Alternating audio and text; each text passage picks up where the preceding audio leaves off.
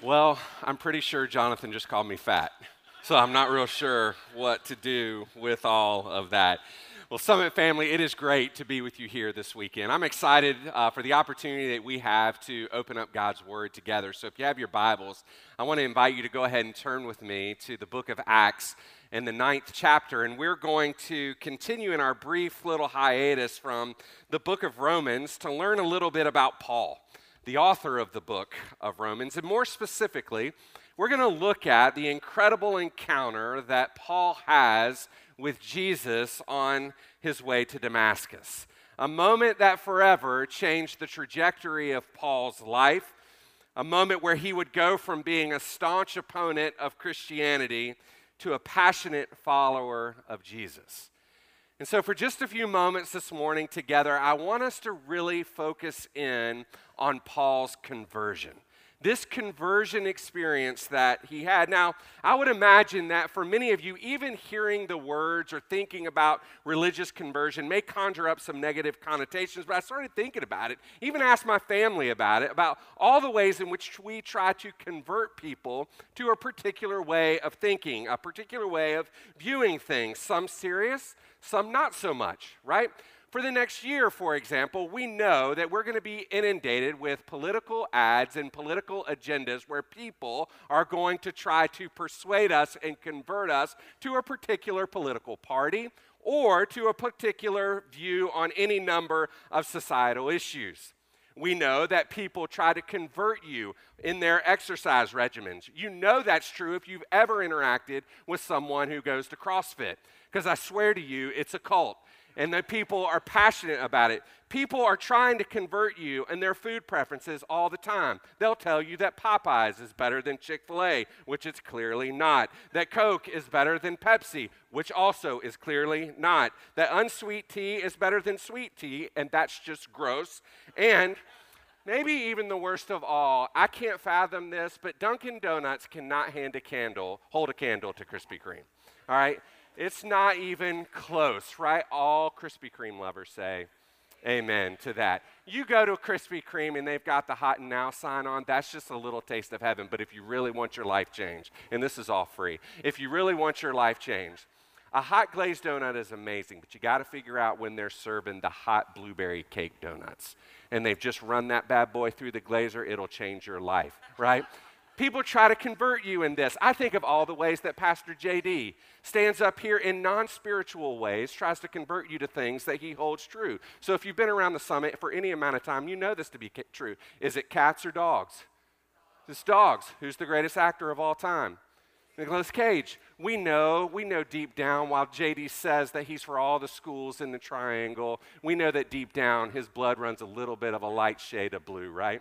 And as an NC State grad, man, that hurts me. And it particularly hurts me this morning after that beat down that we got last night, right? So I'm kind of thankful that he's not here this morning and I don't have to listen to his insufferable talk about that, right? But in all seriousness, when we talk about biblical conversion, it undoubtedly makes some of us uneasy, especially in a culture when making exclusive truth claims often gets you stuck being labeled as intolerant, a religious bigot, or narrow-minded. But what I want us to understand this morning is that biblical conversion, rightly understood, is an integral part of our faith. And through the book of Romans, Paul has actually told us why. For we know that without conversion, we can't really know God, because our sins separate us from God. Romans 3:23 tells us, for all have sinned and fall short of the glory of God. We know that without conversion, we can't really be forgiven for our sins. For Paul would also tell us in Romans 6:23, for the wages of sin, the penalty of sin, the cost of our sin is death, but the free gift of God is eternal life through Jesus Christ our Lord. So without conversions, we can't know God, we can't be forgiven of our sins, and without conversion, we can't experience eternal life. For Paul would further say in Romans 10, verse 13, for everyone who calls on the name of the Lord shall be saved. Right, church? So the opposite of that must also be true. If you don't call upon the name of the Lord, the entirety of Scripture teaches us you can't be saved. So if what we find is that conversion is massively important to the Christian faith. It's a necessary part of our faith. And so with that in mind, let me give you a working definition of what conversion is. If you're a note taker, I want to encourage you to write this down. Simply put, conversion is turning away from sin. So it's repenting, it's acknowledging that when you try to fill your life with all the things other than God, when you try to build your identity apart from God, that is sin. And so when conversion happens, you're acknowledging, Lord, I've sought to build my identity apart from you, so I'm turning away from that, I'm confessing that to you, and I'm turning towards you, and that is faith. So genuine conversion is repentance and faith. And so let's look at our passage together, starting in verse 1, and we're going to see Paul's miraculous conversion experience there on the road to Damascus. Now, before I read this, I want to say two things. One, when the book of Acts was written by Luke, in Acts chapter 9, you have Luke's account of Paul's conversion. But Paul would also tell of his own conversion two other times in the book of Acts, in Acts chapter 22 and then in Acts chapter 26. And so we're going to kind of base ourselves in Acts chapter 9, but we're going to pull a few things out of Paul's own narrative from Acts 22 and Acts 26 as we go along the way. The other thing that you're going to notice in the scripture here, the word is going to be Saul and not Paul. This is Saul is Paul's name prior to his conversion. I'm going to say Paul all morning unless I'm reading the scripture, okay? Because if not, I'm just going to get it all jacked up. All right, so here we go. Acts chapter 9, let's look together at verse 1. But Saul, still breathing threats and murder against the disciples of the Lord, went to the high priest and asked him for letters to the synagogues at Damascus, so that if he found any belonging to the way, men or women, he might bring them bound to Jerusalem. Now, as he went on his way, he approached Damascus, and suddenly a light from heaven shone around him. And falling to the ground, he heard a voice saying to him, Saul, Saul, why are you persecuting me? And he said, Who are you, Lord? And he said, I am Jesus, whom you are persecuting. But rise and enter the city, and you will be told what you are to do. The men who were traveling with him stood speechless, and hearing the voice, but seeing no one. Saul rose from the ground, and although his eyes were opened, he saw nothing. So they led him by the hand and brought him into Damascus. And for 3 days he was without sight, and neither ate nor drank. Now there was a disciple at Damascus named Ananias. And the Lord said to him in a vision, Ananias, and he said, Here I am, Lord.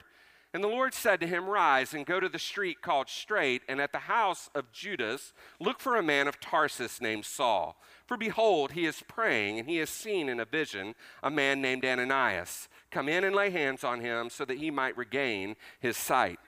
But Ananias answered, Lord, I've heard from many about this man, how much evil he has done to your saints at Jerusalem. And here he has authority from the chief priest to bind all who call on your name. But the Lord said to him, Go, for he is a chosen instrument of mine, to carry my name before the Gentiles and kings and the children of Israel. For I will show him how much he must suffer for the sake of my name. So Ananias departed and entered the house, and laying his hands on him, he said, Brother Saul, the Lord Jesus, who appeared to you on the road by which you came, has sent me, so that you may regain your sight and be filled with the Holy Spirit. And immediately something like scales fell from his eyes, and he regained his sight. Then he rose and was baptized, and taking food, he was strengthened. So this is the word of the Lord. And in just a moment, I want us to pray together, and I want us to ask God to speak to our hearts this morning. But before we do, I want to make one really important thing clear. When we read Paul's conversion account there on the road to Damascus, we realize, man, this is a spectacular event. It's a miraculous event.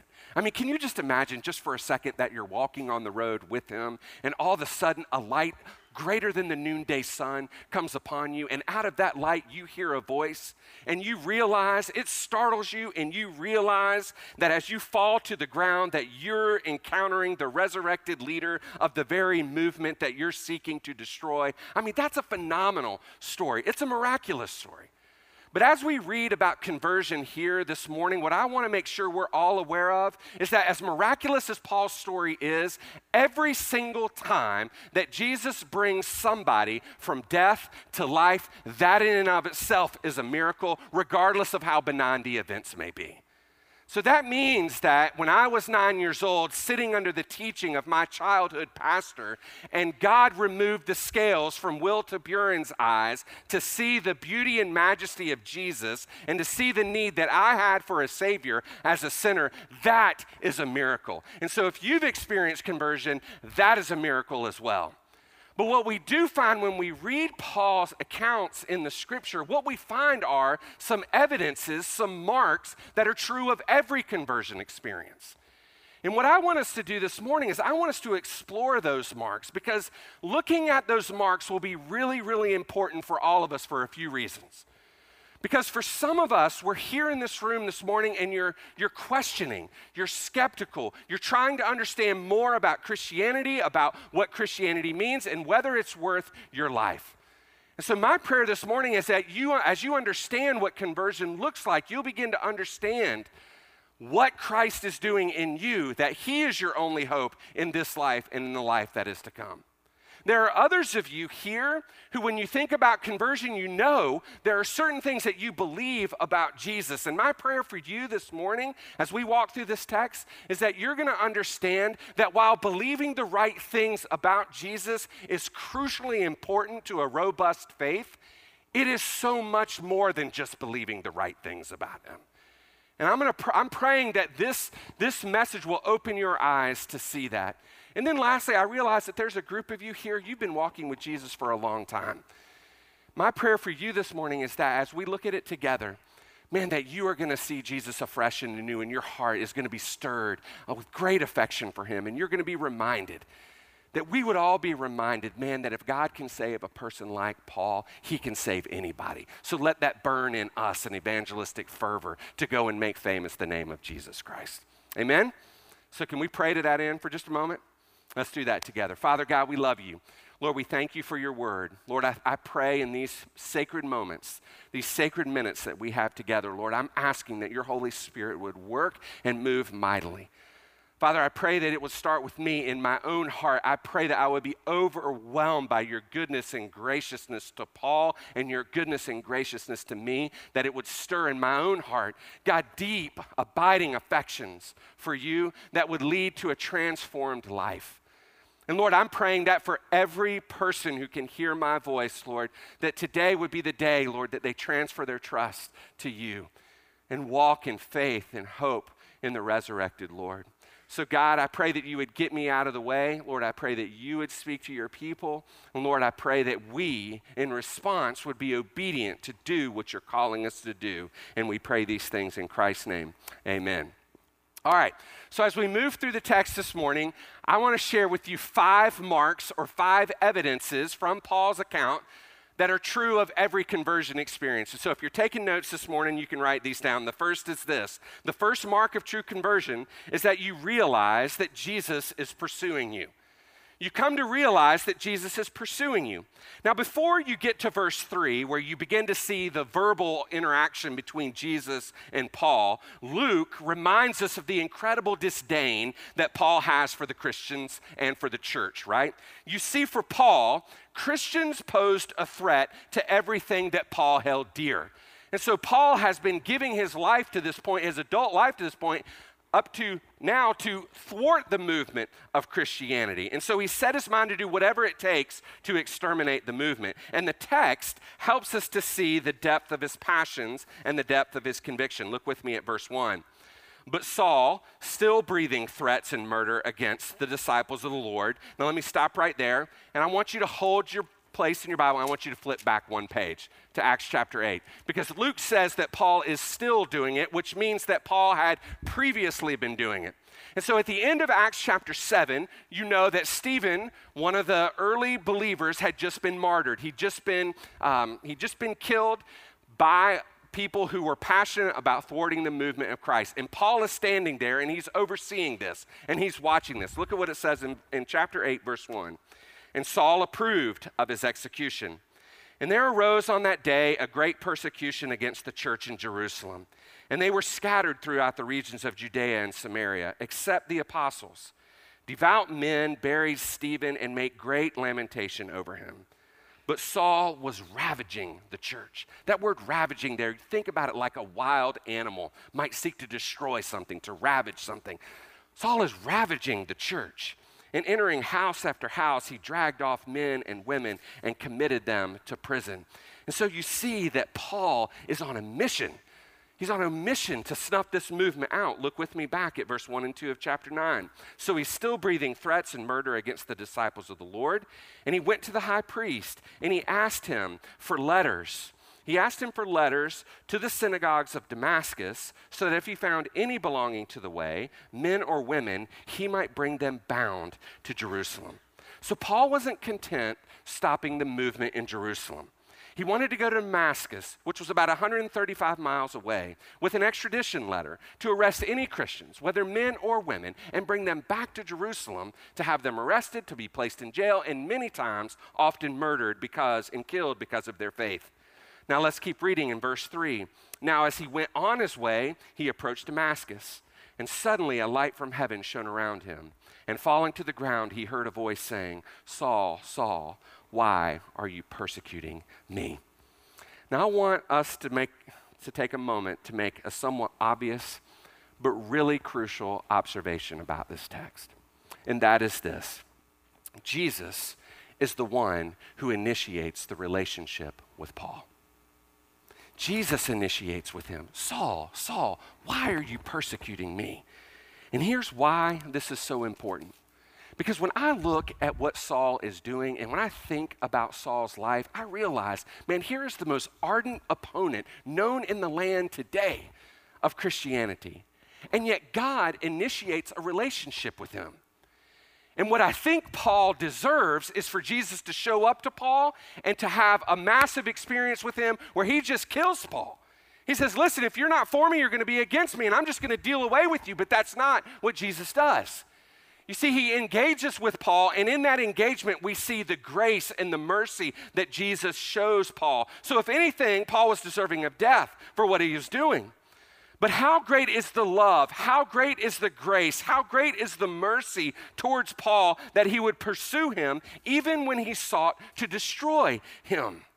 And so I love this divine interaction that's taking place, this divine intervention, where Jesus is saying to Paul, listen, I'm not going to withhold my love from you to teach you a lesson.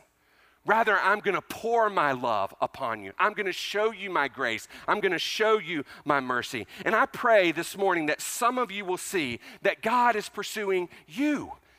He's using people in your life. He's using the church. He's using circumstances, even sometimes hard circumstances, to show you the beauty and majesty of his grace and his mercy towards you. Listen, he's pursuing you to show you how great he is, to show you his great love and his great grace. But my fear is that some of you hear that and you think to yourself, Will, I'm too far gone. How is it that God can love me after what I've done? And you sit here and you are racked with guilt. The things that you have done, the ways that you have hurt people, they rack you with guilt, and you feel that and you say to yourself, how is it that God could love someone like me? And I want to say to you, this conversion experience of Paul is a great reminder that no one is beyond the reach of Jesus. And that is such good news for us. Man, I think about this man who is persecuting Christ, and Jesus shows up to him and he says, Paul, I know you and I love you. I think of how that is the narrative all throughout the scriptures. I think about it with Peter, when Peter denied Jesus in his most intimate moment. And yet Jesus restores Peter and he brings him back and he says, Peter, I know you. I know what you have done. I know the depth of your sin. I know you and I love you. I think about it with David and Bathsheba. When I think about how here's a man who commits adultery and even murder, and he says to David, David, I know you and I love you. David says, Lord, please don't cast me away from your presence. And God says, David, I won't. I'm not going to cast you away from my presence because I'm going to cast Jesus away from my presence. And I'm going to put everything on Jesus that you deserve, and I want you to know that I love you and I know you. You say, Will, you don't know my sin. You're right, I don't, but I do know my God. And there is no sin so great that the blood of Christ can't cover it. No sin so great. And so he is pursuing Paul, and he has pursued us, for those of us who have experienced true conversion, and for those who haven't, he's pursuing you mercifully, graciously. But that's not all. Note a second mark of true conversion is that you embrace the truth of the resurrection. Look with me at verses 4 and 5. In verse 4, we read, "And falling to the ground, he heard a voice saying to him, 'Saul, Saul, why are you persecuting me?' And he said, 'Who are you, Lord?' And he said, 'I am Jesus, whom you are persecuting.'" Now at first, Paul didn't know who was speaking to him. His word Lord there is not like an admission there of Jesus as the Messiah. He just knows something wholly other has come upon him. And so he asks, "Who are you? Who are you?" And Jesus responds to him. He identifies himself. He says, "I'm Jesus, whom you are persecuting." And in that moment, man, this is so beautiful to me.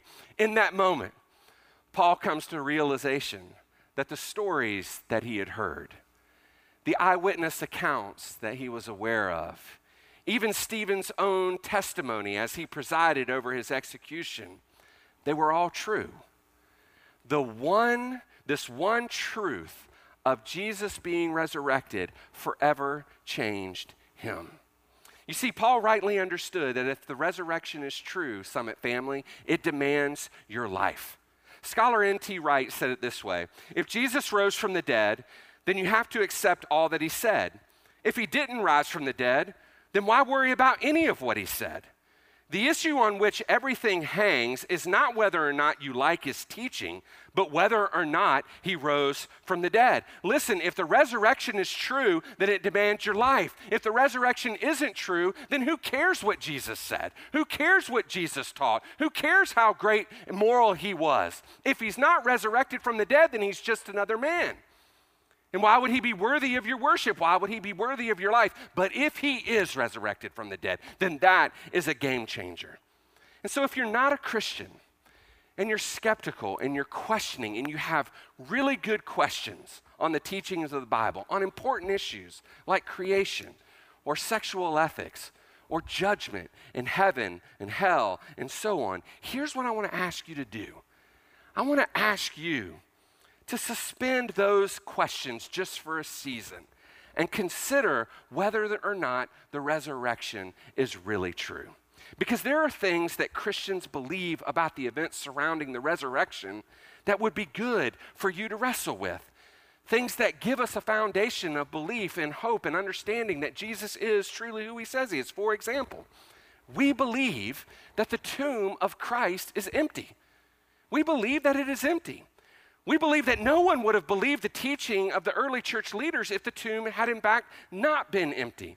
We believe that the ones who stood the most to lose, the Romans and the Jewish leaders, if they had the opportunity, would have quickly produced the body from the grave. But they could not do that. And so we have to ask the question, how did the tomb get empty? It's a reasonable one that you need to give an account for. We believe as Christians that there were hundreds of eyewitness accounts. Individuals like Paul who had an encounter with the resurrected one. Small groups of people like the disciples. Thomas who placed his hands in in his side and his hands to touch him. We believe that Jesus, according to the scripture, appeared to over 500 people at one time. Listen, the New Testament writers, as they penned these letters and they circulated them to the churches, they were in essence, by putting that information in the Bible, were in essence saying, listen, if you want to know for yourself, go ask somebody. Here are the people who saw Jesus. Go ask questions about them, about whether they saw him, and figure out for yourself whether they actually had an experience with the resurrected Lord. Some people will say, well, gosh, probably they wanted it to be true so bad. They had put their faith and hope in him so much so it was probably just a hallucination that they were having. But you have to ask yourself the question. The scripture says that he appeared to over 500 people at one time. People don't have mass hallucination experiences where 500 people have the same hallucination. So you've got to wrestle with that question. There are all these eyewitness accounts. You have to wrestle because we believe, and the scripture tells us that all the apostles, All the apostles, the disciples of Jesus, died martyrs' death.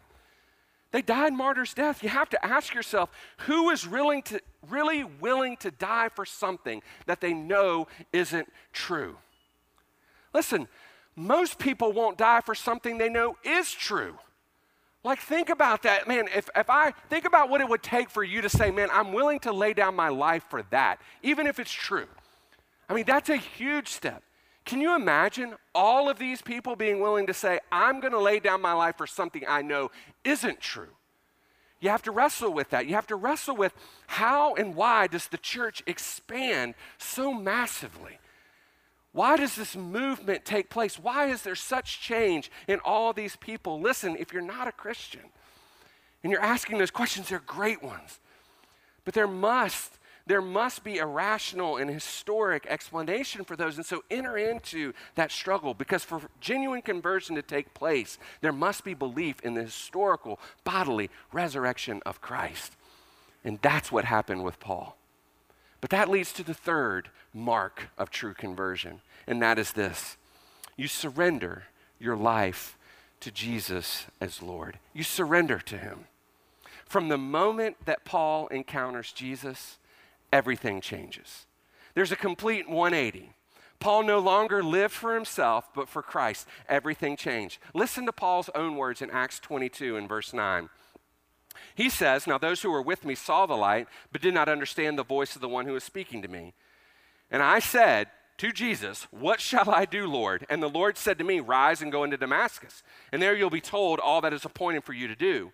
And then Ananias comes to him in verse 14, and he said, the God of our fathers appointed you to know his will. Note this, underline this, to see the righteous one, literally see him, that's Jesus, and to hear a voice from his mouth. For you will be a witness for him to everyone of what you have seen and heard. And now, why do you wait? Rise and be baptized and wash away your sins, calling on his name. And what did Paul do? Exactly what he was told. And the rest of the New Testament tells the story of his faithfulness to Christ, his sacrifice, and his ultimate willingness to die for the cause of Christ. Man, I love how Paul gets to the very end of his life. The last letter that Paul wrote is the letter of 2 Timothy. And he's writing to Timothy, and he says to Timothy, he's like, hey, Timothy, the time has come for my departure. The end of my life is here. I'm being poured out like a drink offering. I love what he says. He says, I fought the fight. I fought the good fight. I finished the race. I have accomplished everything that was set before him, and now there awaits for me in glory a crown of righteousness that I'm going to receive. And it's there for all who long for his appearing. Like, Paul is faithful. He totally surrenders his life to Christ in every way. It wasn't just that he believed the right things about Jesus, but he actually trusted in him as the Lord of his life. Listen, Summit family, genuine conversion always, always, always leads to a surrendered life. True conversion will lead to complete surrender. So it's really important for us to understand that believing the right things about Jesus doesn't really save us. Right? We can believe something to be true with no personal commitment or dependence involved in it. I can believe it to be true and not really be committed to that thing. For example, imagine you're standing up on a high cliff. And I hate heights, so I don't even like this illustration. All right, but imagine you're standing up on a high cliff and you lose your footing. And you begin to fall off of this high cliff, and you know that you are on your way, you're plummeting to your death. And as you're falling, you look and you see a really strong, massive branch that is hanging out of the side of the cliff face. And you know that if you reach onto and grab hold of that branch will save you. And it will save you from dying, it will save you from falling. What, Summit Church, is necessary for you to be saved? What do you have to do? What do you have to do? You have to grab hold of it, right? You have to grab hold of it. It does not matter if you think that branch is a good branch. That branch is a strong branch. That branch could probably save me from my death. It does you no good if you believe all the right things about the branch unless you actually do what? You got to grab on to the branch. You got to grab hold of it. And it's only when you grab hold of it will it actually save you. So what I want us to understand, it's not the intensity of your belief of what you think or what you know. It's actually the object of what you think and know that actually saves you. It's not how much you think you believe Jesus is true. It's that, have I really trusted him to be my Messiah and to be my Lord? It's only then when I've transferred my trust that I've really surrendered my life to him and I could truly be saved from my sin. Think about it this way. Julie and I, my wife, we just celebrated our 25th wedding anniversary. And I can say to you, man, I have married way over my head. I mean, my wife is an incredible woman. She loves the Lord. She's selfless. She serves. She's amazing. If I came to you and I spent the next 10 minutes talking to you how great my wife was, and I said to you, man, my wife is great, and I just really love her, man, I'm pretty unfaithful to her. Like I just kind of go and do my own thing. I'm not really committed to her. She's awesome, but I just kind of live my life doing my own thing. You'd look at me and say, man, that's not a marriage. That's not real commitment. It's not that you believe Julie is great. It's when you actually commit yourself to her that you're showing her the value of that wedding vow, the value of that commitment, right? It's commitment there. It's trusting in that. True conversion will always lead to a surrendered life. Now, I want you to notice that I didn't say it leads to a perfect life, but it leads to a surrendered life. You're going to stumble. You're going to sin because we know that there's a constant battle that's being waged between our flesh and our spirit. And like Paul, there are going to be times in your life when you're going to do the things that you shouldn't do, and you're going to not do the things that you should do. But when that happens, there's going to be things there's going to be fruit of true surrender that's going to come as a part of your life that are going to give you evidence that, yes, I'm still really surrendered to Christ. Things like I'm going to repent of that sin, and I'm going to acknowledge that that sin is ultimately against God. I'm going to confess that sin because I'm going to know that if I'll confess that sin, the moment I confess it, the sin begins to lose its power over me, and I want to put that sin to death in my life.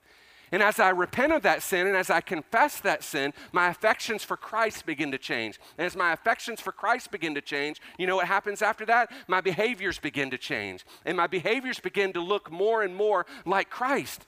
And so, no, you're not going to lead a perfect life, but you can lead a surrendered life. And a surrendered life is a life modeled with repentance and confession. It's a life modeled with being in the body. It's a life modeled with behaviors that are consistent with who we know to be true of Christ. So true conversion is always accompanied with a surrendered life, which leads to the fourth mark, and that is this, that you're filled with the Holy Spirit. In Acts chapter 9, verse 17, Ananias comes to Paul and he tells him, listen, not only will you receive sight, but you're going to be filled with the Holy Spirit. Now, I don't have time to really unpack the beauty and majesty of the Holy Spirit and how all of this works together, but here's what you need to know. The very power that you need to lead a surrendered life to Christ, God says, I'm going to give to you through the power of the Holy Spirit. And so when we read the Word of God and we read how the gospel changes us, we realize that that's the Spirit's work in us. We realize now through the power of the Holy Spirit that we can be everything that God is calling us to be. So that means that we can bear the fruit of the Spirit, that we can bear the fruit of love and joy and peace and patience and kindness and goodness, faithfulness, gentleness, self-control. That's what happened to Paul. That's what happened to him. He replaced Saul's cruel hatred with love, his restless, aggressive spirit with peace, his rough, hard-nosed treatment of people with gentleness, his pride with humility. And so who I want you to be, Jesus says, I will give you the power through the Holy Spirit to become that. And not only that, everything that I call you to do, I will also give you the power to do that as well. You think about all that God called Paul to do here in his conversion, to go and be a missionary to the Gentiles, to stand before kings, to be a blessing to the Jewish people. You read all throughout Paul's letters and all throughout the book of Acts, that's precisely what God did in him. So everything God was calling him to do, God enabled him to do through the power of the Holy Spirit. That's also true of us when we give our lives to him. So that means that he'll give us the winsomeness we need to be an effective witness, or the courage to stand against injustices, or the grace to forgive those who really hurt us and wronged us, the patience to love the people in our lives who are really hard to love, to give us the endurance that we need to do our work as unto the Lord, to give us the wisdom we need to parent our children. All of these things that God is calling us to do, he says, I'm through the Holy Spirit going to give you the power to do. And so Summit family, God will never call you to do something that he won't also, through the Holy Spirit, give you the power to accomplish. And so true mark of conversion is that the Holy Spirit fills you and allows you to become who God wants you to be and to do what God had calls you to do, which leads to the fifth mark, and that is this, that you engage in the mission of God. In Acts chapter 26, in Paul's own words, we see Paul's commissioning to the Gentiles. He says that you're going to be sent to open their eyes so that they may turn from darkness to light and from the power of Satan to God, that they may receive forgiveness of sins and a place among those who are sanctified by faith in me. Now, some of you might hear that and say, well, Will, isn't Paul's calling a little bit unique? Well, in some way, yes. Paul was an apostle. He was called as a missionary and so forth to the Gentiles. But in another sense, we know from Paul's own writings that we're called to engage in the mission of God. We're called to be disciples who go and make disciples. Paul would say it this way in his second letter to the church at Corinth. He would say in chapter 5, verse 20, therefore we are ambassadors for Christ, God making his appeal for us. And so one of the values that we have as a church is that we send every member. And so you've heard us say that the question is no longer if you are called, it's only where and how you are called. So that means that God will call some of us to pick up our lives and go be missionaries, to take the name of Jesus Christ to people who don't have access to the gospel. It means God's going to call some of you to pick up your life and your family and go partner with one of our church plants, to partner with Derek Delane in Nashville or Billy Judge in Pittsburgh.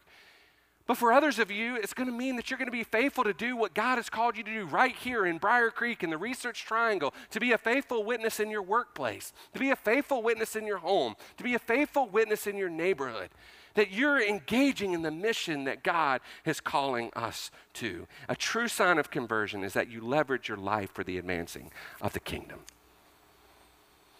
And so I want to say to you in closing, here is why all of this is so important. We can't know God, we can't have our sins forgiven, and we can't have eternal life apart from conversion. And Paul's experience gives us a helpful lens to ask ourselves this question: has conversion taken place in my life? Are these marks true of me? Do I see that Jesus has pursued me with his grace and with his love? Have I embraced the truth of the resurrection? Am I surrendering my life to him? Am I being filled with his Spirit? Am I engaging in his mission? Maybe for some of you, there's a realization that there's some areas of your life that you need to confess to the Lord and to acknowledge, God, I know this doesn't align, and you need to trust him. But maybe for others of you, perhaps today is the day that God is gently and tenderly and graciously taking the scales off of your eyes and letting you see him for who he is. And so here's what I want to ask you to do. I want to ask you just to pray with me. So will you close your eyes and bow your heads just for a moment? If you're a follower of Jesus here, then just for a moment, I want you to thank God for what he's doing in your life. I want you to thank God for him saving a man like Paul, and let that be a reminder to you that there's no one out of the reach of our Lord and Savior Jesus Christ, and let that stir in you a passion for evangelism, a passion to tell the good news of Jesus who's brought you out of darkness and into his marvelous light. Perhaps for others of you, maybe you need to ask yourself the question, Lord, am I believing the right things about you, but I've never really surrendered to you? I've never really trusted you with my life. I've never really grabbed hold of you. I've never really transferred my trust to you. Maybe today is that day where you say, Lord, I trust you. Let me say to you, listen, even the demons believe that Jesus is the Messiah resurrected from the grave. Have you transferred your trust to him? And then for those who are searching, I want to say to you that God is pursuing you and he longs to have a relationship with you. And if it's your desire today to begin trusting Jesus, to repent of your sins and to turn to God, then I want to invite you just to pray this simple prayer with me. Just silently in your heart, and know that there's nothing magical about praying this prayer. It's actually more just a reflection of your heart posture towards God. So if it's your desire to trust him, then just pray this silently to him. Lord, I know and I admit to you that I am a sinner. I have sought to find my identity apart from you. And I know that the wages of my sin, the consequence of my sin is death. But I believe that you were crucified, buried, and resurrected, proving to be the Son of God. And I'm committing my life to you, to go wherever you call me to go and to do whatever you call me to do. And I'm trusting in you. With every head bowed and every eye closed, if that is the prayer that you prayed this morning, in just a moment, our prayer team is going to be down front. And as we are commissioned to go, I want to invite you to come and share that with someone. Let us pray with you. Let us help you take a next step in your journey with Christ. Lord Jesus, we love you. We thank you for your goodness and grace. We thank you for saving Paul. Lord, we thank you for saving us. And Lord, I pray that our lives would be different as a result. Lord, let us be obedient to do what you've called us to do. For your name and for your glory alone, we pray. In Jesus' name, amen. Well, I'm going to invite our prayer teams to come on up, and I'm going to invite you just to stand with me.